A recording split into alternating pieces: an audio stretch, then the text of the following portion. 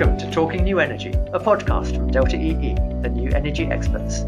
We'll be talking about how the energy transition is developing across Europe, with guests who are working at the leading edge of this transition.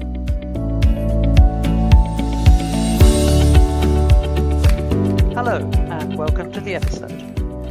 Large energy customers are increasingly walking the walk and buying their energy from green sources, not just through green tariffs, but more and more linkages directly to generators through a multi-year deal.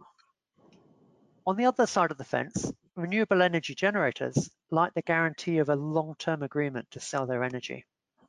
And between the consumer and the generator in the middle often sits energy companies, facilitating and enabling these transactions. Today, we're talking with energy company Alpiq and renewable energy asset owner Aquila about the rise of PPAs, or power purchase agreements, with a particular focus on the Spanish market, and as usual with one of my Delta EE colleagues and experts to help us navigate this area. So without further ado, let's introduce my guests. First up is Jesus Reyes from Alpiq. Hello, Jesus. Hello, good afternoon.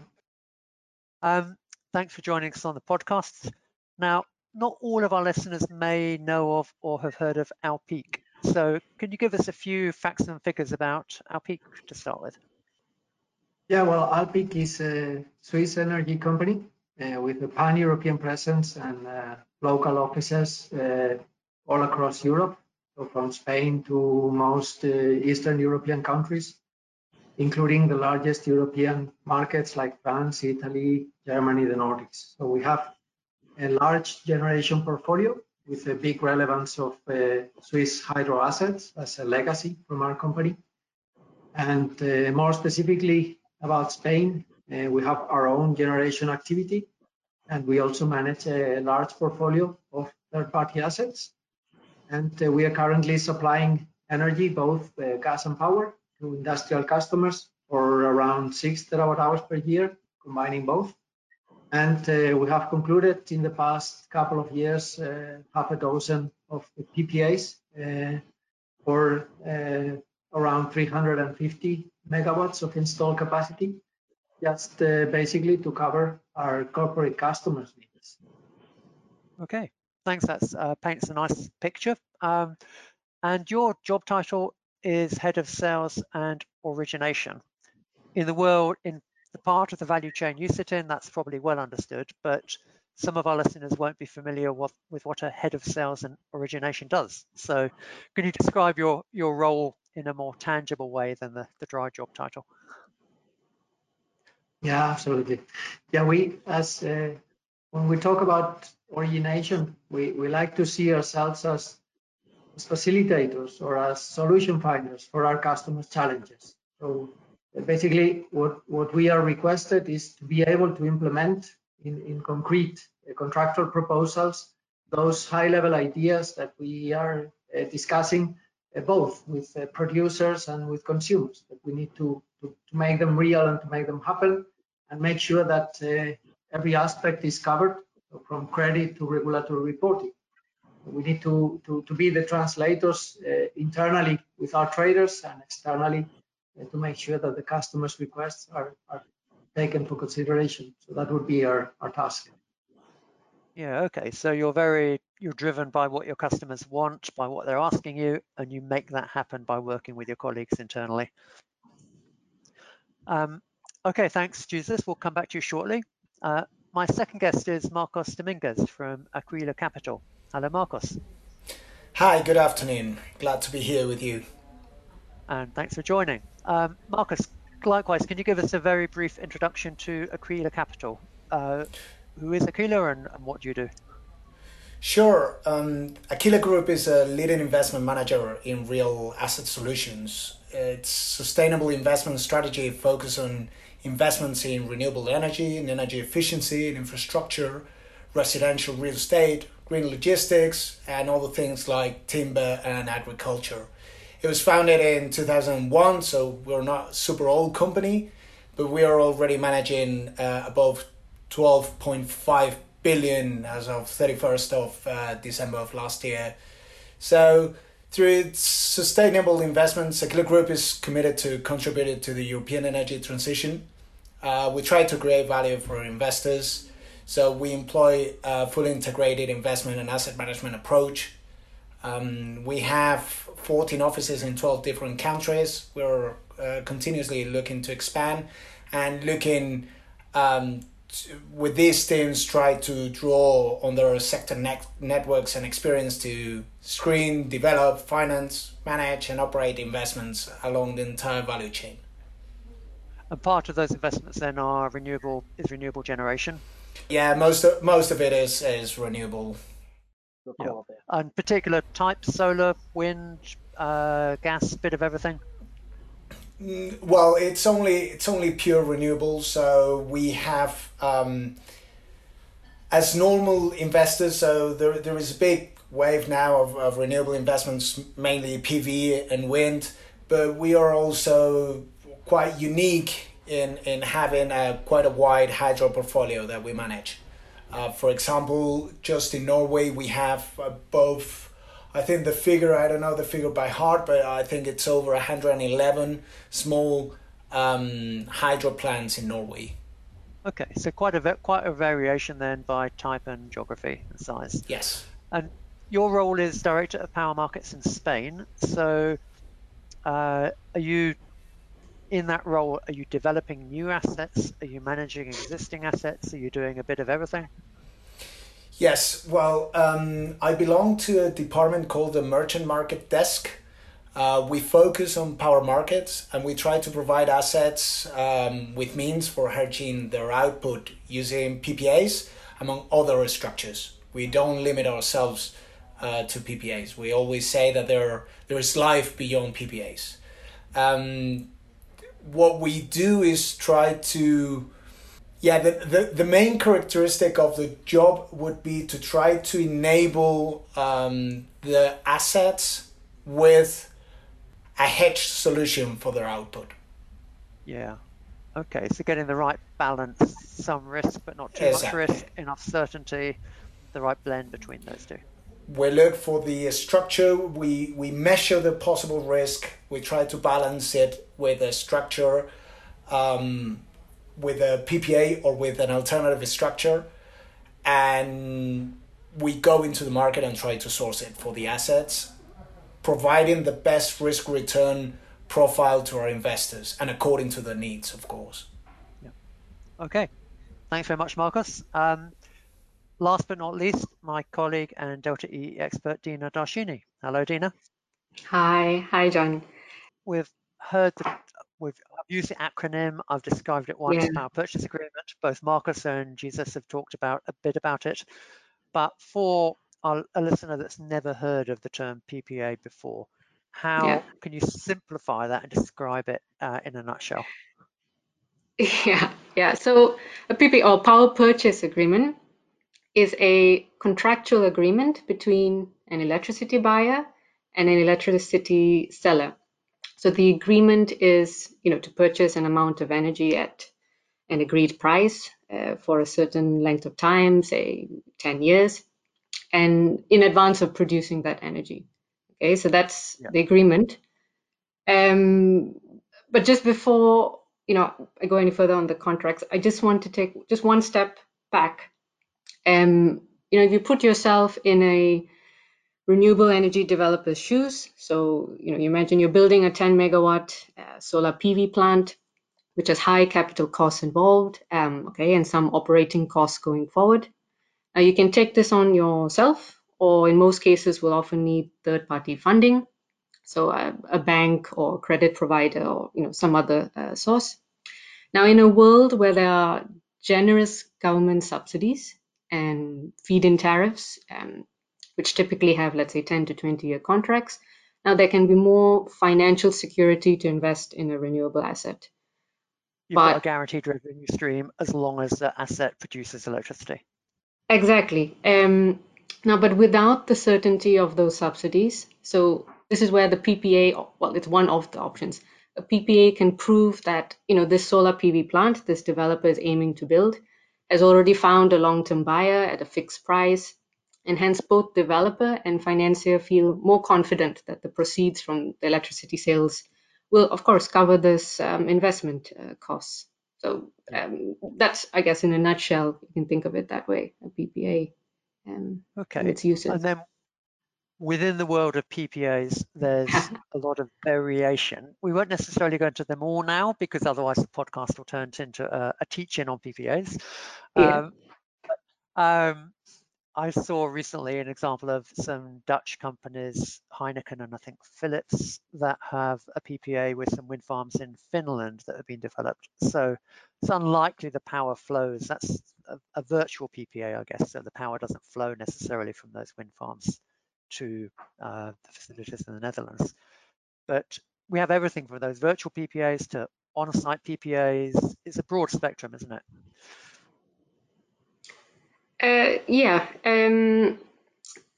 like you said, within that sort of conceptual boundary, there'll be different types of PPAs, different lengths of contracts, the specific contractual agreements, all this. There's quite a range. Like you said, there's physical PPAs, there's virtual PPAs, and then within the physical PPAs, you have on-site PPA where the plant is at the site of the consumer, or at least very close proximity. Then you have off-site, where it's not sort of physically there. And in contrast to the on-site PPA, the producer will deliver the electricity to the consumer through a grid, a public grid usually. But this would require an additional settlement via the balancing groups of the electricity generating plant and the consumer. And then you have another one within the physical PPA, which is called sleeved PPA, which is simply kind of like an off-site PPA, but there's, let's say, an energy service provider which takes on various processes and acts as an intermediary between the producer and consumer. So it could take on services like balancing group management. It could aggregate various electricity producers in its portfolio. It could supply residual quantities of electricity, or if there's surplus quantities, sell it on, prepare forecasts. There'll be a range of things. It could market green certificates. Okay. But that would be, in the sleeved PPA. Broadly, I think that covers most of the PPAs, yeah. So a very, very quick lesson on PPAs. Thanks, Tina. Jesus, I'd like to just briefly ask, from Alpique's perspective in Spain, what function are you of those different variations Tina talked about? What does Alpique do? Are you sitting between the generator and the customer typically, or what's the typical role that you're playing? Yeah, well, basically our role is trying to accommodate to what the customers demand from us. So and it covers every kind of scheme. So talking specifically about corporate PPAs, so just the schemes mentioned by Dina. Some customers, for some customers, the most relevant thing is to focus on the sustainability that this deal is gonna offer to them, and how to communicate that to their stakeholders. That typically includes sometimes physical supply, but there are some other players that are more focused on just purely achieving the lowest price possible, and in that case, it's typically a pure financial contract, so that can also be a possibility. There are even combinations. So, I mean, somehow we can offer the full lot. We are just trying to identify what is the critical point from the corporate, and just trying to present him with the most suitable product. And we need to have, and we need to accommodate also the producer's interest, and this is somehow the game that we have. So just making sure that everything is feasible, and somehow we see ourselves in the middle. And I gave that example of Heineken and Philips, I think, in the Dutch market. Now, some of our listeners may be thinking, well, why don't customers just buy a green tariff? There's lots of green tariffs on offer. Are you seeing more and more customers want to make that link between their consumption and an actual generation plant? rather than just buy a green tariff and have no idea where their electricity is coming from, as long as it's green. Absolutely. I mean, green tariff is a possibility for them. They need to think about what is really offering to them. So and there we are starting to hear about a higher level of requirements coming from the corporate side that initially were only requesting that sustainability is confirmed, but now they are starting to talk about additionality on top of it. So requirements on the, let's say, the green quality of the assets behind their supply is rising day by day. I guess because simply the market is increasing the requirements that they want to insist that their partners fulfill with. And that additionality, it could, for example, be, okay, we want to know that our demand for green energy is coming from a new renewable site, from a new solar farm, for example. And can we link our consumption with the construction of that solar farm? That's absolutely correct. Yeah. It comes exactly from that fact. And on top of it, there are even some changes in the regulation, particularly in Spain, that also foster that this type of contracts are signed with newly built plants out of any kind of subsidy, and somehow this is what we're talking about. But so the market is trying to find a way to facilitate the installation of these new plants that are helping the energy transition. Okay, and Marcus, from your perspective, I guess a time ago, and maybe still in some markets, there were guaranteed feed-in tariffs like Dina described. When you're looking at a PV farm, for example, that you're building or taking up on the management of, do you have access in Spain to that guaranteed income? And to what degree do you want, you talked about that balance of market risk and long-term contract. So how attractive is it for you to tie your output directly to a particular energy consumer, for example? Is that something you're doing more and more of? Is it something that you sometimes do, but only sometimes do? So for us at Aquila, once subsidies are gone, the way we view PPAs are as one of the building blocks in the energy transition. Of course, in this respect, what would be like ideal is what you're suggesting about tying in the asset and the consumption. What happens is that, well, to get that consumption tied up for a price for a long period of time is something that, as of now in Iberia, we're still going through it. We're seeing more and more corporate PPAs, but it is still a growing market. We do believe that this is a trend, and the more and more people, Jesus was mentioning additionality, initiatives like RE100 are something that should prop up this willingness to acquire green energy for a long period of time.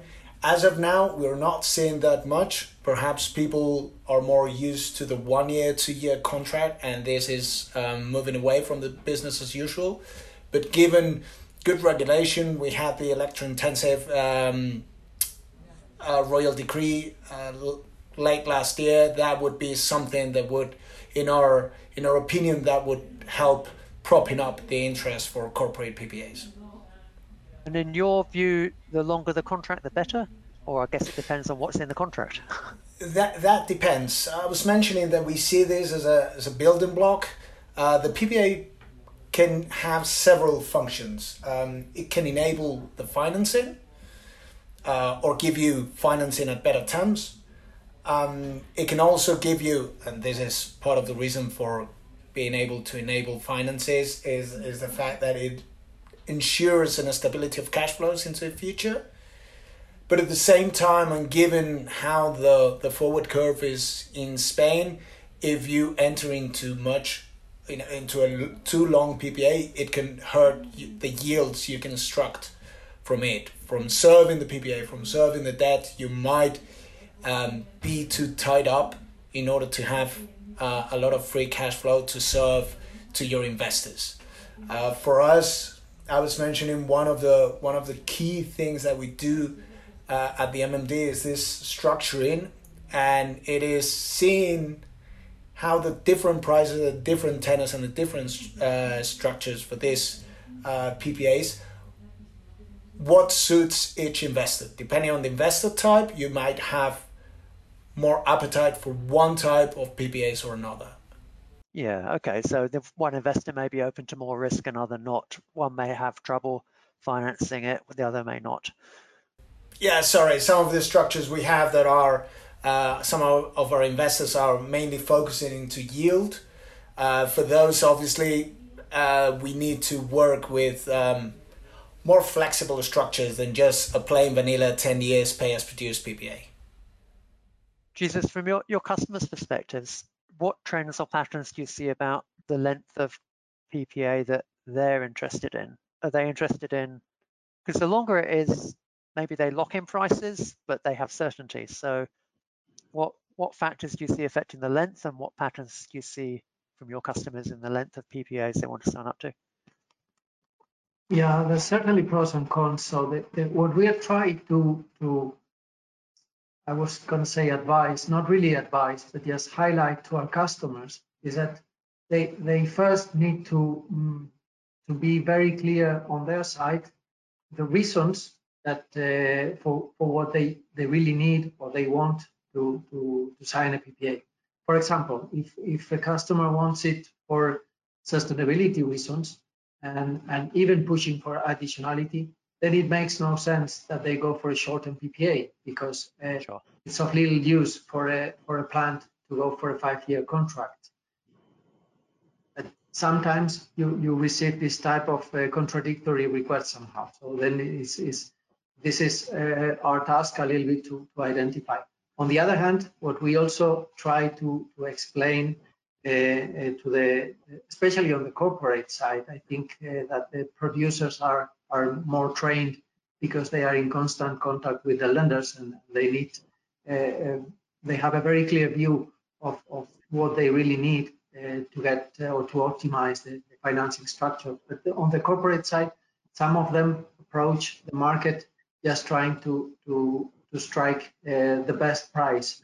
And PPAs are not about just getting the lowest price in class. It's just a decision you take at a corporate level to go for it. And then once you have taken it, if it is for the right reasons, for sure you have to conduct a process and a competitive process just to make sure that you do it in competitive conditions. But it's not a matter of deciding exactly what is the lowest moment or the tenor that is gonna make you do the lowest price from all the sector. This is probably not what we would recommend, because especially in long-term contracts, it's going to be very difficult to anticipate absolutely every circumstance. So you need to make sure that your stakeholders understand the main reasons that are pushing you to take this decision. So it sounds like there's quite an education process there, or working with your customers, so they're really clear about their objectives, they understand the trade-offs. This is precisely one of the biggest changes that we have seen in the past couple of years. So this teaching process was very long at the beginning, and now has reduced quite dramatically, because every customer is well trained, and they when they go out in the market, they know much better what they want. So this is somehow helping also to shorten negotiation periods and everything that were at the beginning were really taking very long. So there was a lot of market creation in a way at the beginning. Would you say you're through all of that, or is there still, you've got quite some customers that are still learning at the beginning that you need to take through all that education process? Well, there's still a little bit of everything, but I mean, for this type of contracts, everybody tries to seek also their own advisors, and these advisors have also gone now through a number of negotiations, and this is also helping a little bit. Yeah. I'd like also to highlight that it is not only customers. I think education needs to come always, and not saying always in time, but for all players in this world. I think education needs to come from all fronts. So for Jesus would be his customers asking for the lowest price. For me, it would be my investors asking for the highest price. It is not that. It is a matter of a striking. In our case, it is a bit more risk reward, but that is something, and the education, the continuous education of all stakeholders is something that requires and takes a good chunk of every day. Yeah, I can see that. You've got to really align interests and objectives across all parties. Dina, in terms of globally, we're talking about Spain today, but can you just give us a very quick bit of context? Where are there parts of the world or parts of Europe where PPAs have really taken off first and are those countries ahead, or are most markets, as we've been hearing about in Spain today, at that stage? Yeah, no, it's definitely varies per region, per country. But the good news is globally, I mean, the PPA market is growing, especially corporate PPAs, which are only at the start of their, I would say, market journey. I mean, if you look at the trends globally between 2014 and 2017, I think anywhere between, so this is global, huh? Anywhere between 2 to 6 point something gigawatt of corporate PPAs were signed annually. And then in 2018 and 2019, these were record years, I think over 10 or to 19 gigawatt of corporate PPAs are signed annually. Of course, okay, 2020, and I suspect this will continue in 2021 due to COVID-related impacts. Yeah, these were hit. But I believe, again, this will pick up again from 2022 onwards. And the majority of this market currently is for corporate PPA is in USA. But there's lots of activities in the Nordics, a bit in Latin America. If you look at Europe, yeah, Spain, Italy, UK, Germany is picking up here in Europe. India is doing well in Asia through the captive model. The world's largest corporate PPA is in Taiwan, I think. There's a 900 megawatt wind power plant in this contract between Ørsted and Taiwan Semiconductor Manufacturing Company. So, yeah, it's definitely, I think, globally, there is a lot of activity. There are, of course, little pockets which are a little bit more advanced. In Europe, for example, there are still some barriers, say, for example, in countries like France. Low wholesale energy prices. The French state still has some feed-in tariff support, but they're scaling it back. Other regulatory barriers. So, yeah, it varies.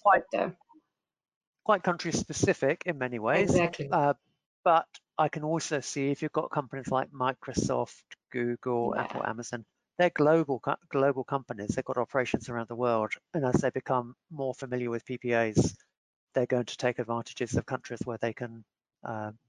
Where PPAs can be done. Jesus, are you seeing that in Spain? Are you seeing multinationals or local companies or a mixture of both, or any patterns across those types of customers? We see absolutely every pattern. So it's from, as I said, for different reasons. Some of them, probably the multinationals are trying to, so they have a well-defined sustainability target, and then they simply need this type of tools. Other smaller corporates are just basically seeking the advantage that they can now take from lower price if they commit to long tenors. So for different reasons, but we see different people approaching. And even the type of contracts that you mentioned from multinationals that have some presence in Spain, but not that strong, they're probably bigger in European, but they're seeking for Spanish virtual PPAs because it's at present one of the lowest possible prices to be achieved. So, yeah, a little bit of everything. Okay, interesting. So it looks like it's a trend we'll see growing, dependent on country regulations, but quite a wide variety of customers showing interest and activity. And from a generator perspective, as you described, Marcos, it can often be a good fit. I'd like now to bring up the Talking New Energy crystal ball and look forward a bit. So if we set the dial this week to 2025, I'd like to ask each of you what developments you think we'll see in the PPA market between now and 2025.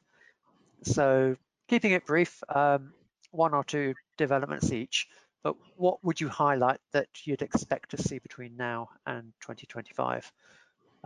Jesus, let's start with you, and then Marcos, and then Dina. Okay, I mean, from my side, I'm very anxious to get there, to jump in that tunnel of time, because Yep. we got a number of uncertainties at present that we are all trying to implement into our models, and talking now specifically about Spain. So how the storage strategy can really be implemented and how efficiently it can really materialize, it's going to be crucial. And by then, I think we will have probably a more clear view. And at present, this uncertainty is also leading to some risk premium in the contracts. That when we start seeing a more real future energy environment, it will be a little bit easier probably to forecast this type of effects. And also on the regulatory side, we are also eager to see some uncertainties removed as soon as possible, just to make it easier for the discussion. So removing some regulatory uncertainty and managing the uncertainty of the variable output of renewables. And I guess both of those, if you overcome both of those, you will see a lot more activity with PPAs in Spain. Absolutely. Marcus, from your perspective, one or two developments that you expect to see between now and 2025? I think the main development that will happen is corporate PPAs, instead of being a rare species, will start being mainstream. I mean, everyone will want to have a PPA in their balance sheet. I think also that we will stop talking about PV or wind or hydro, and more hybridization into those. So that could be there. And of course, I think structures we will move away from the plain vanilla 10 years pay as produced into more flexible structures, shorter tenors, longer tenors, fixed floors and caps, collars, all those structures, in order to accommodate and to leave that rigidity away from those. Yeah, okay, so maturing of the market, more of those risk management tools, collars, caps, blending different assets. Yeah. Okay, and last but not least, Dina, your thoughts about key developments, Spain or global or wherever, between now and 2025? Yeah, I mean, just to echo what Marcus and Jesus have said, I mean, in general, I think, yeah, there is a general acceptance of renewables, and there were government subsidies before, but as each of these countries shift from subsidized projects to open markets, I think PPA will be one of those alternative options taken by renewable investors. And I think it was Marcus that mentioned more corporations are signing up to RE100 or are aiming to green up the operations and brand. So again, this is all in the right direction. There'll be probably more flexibility in contracts. And with that, of course, potential customers will deem PPAs possibly as complex in their structure and pricing, and will need help to adequately understand and negotiate these contractual clauses, which can, of course, impact the overall revenue of a PPA project. So in the future, there very well may be a lot more service providers or consultancies out there that help customers understand energy risks, valuation, and negotiation issues. And also, I think the finance sector is becoming very comfortable with financing these sort of projects, or more comfortable at least. So as the market develops further, not only are the customers being more educated, there are people out there to help, The finance sector is also, say, moving up this curve. So I think the market will move in the right direction. So I think it will rise and rise in the next 5 years. Well, I think it's a great example of markets moving away from subsidies, incentives, feed-in tariffs to more market-based mechanisms, and customers driving that demand, because what we've heard about today is customers are wanting to link their demand to additionality, wanting to be linked to particular assets, and that's only a good thing, because that will make projects more financeable, as Marcus has been saying, and see more development of renewables. So really, really interesting discussion. Time's got the better of us, so we better leave it there. But thanks very much, Jesus, Marcus, and Dina. It's been great having you on the podcast, and thanks very much for your contributions. Thanks as always to listeners. We hope you've learnt more about the world of PPAs through a Spanish lens, and look forward to welcoming you back to the episode next week. Thanks and goodbye. If you're as passionate about the energy transition as we are, then please keep in touch. You can follow us and me on Twitter, LinkedIn, or subscribe to the podcasts on your chosen podcast platform. If you like the podcast and like sharing, then please do rate us. And to listen to archived episodes, to read transcripts, and to see the latest Delta EE insights, then please visit www.delta-ee.com.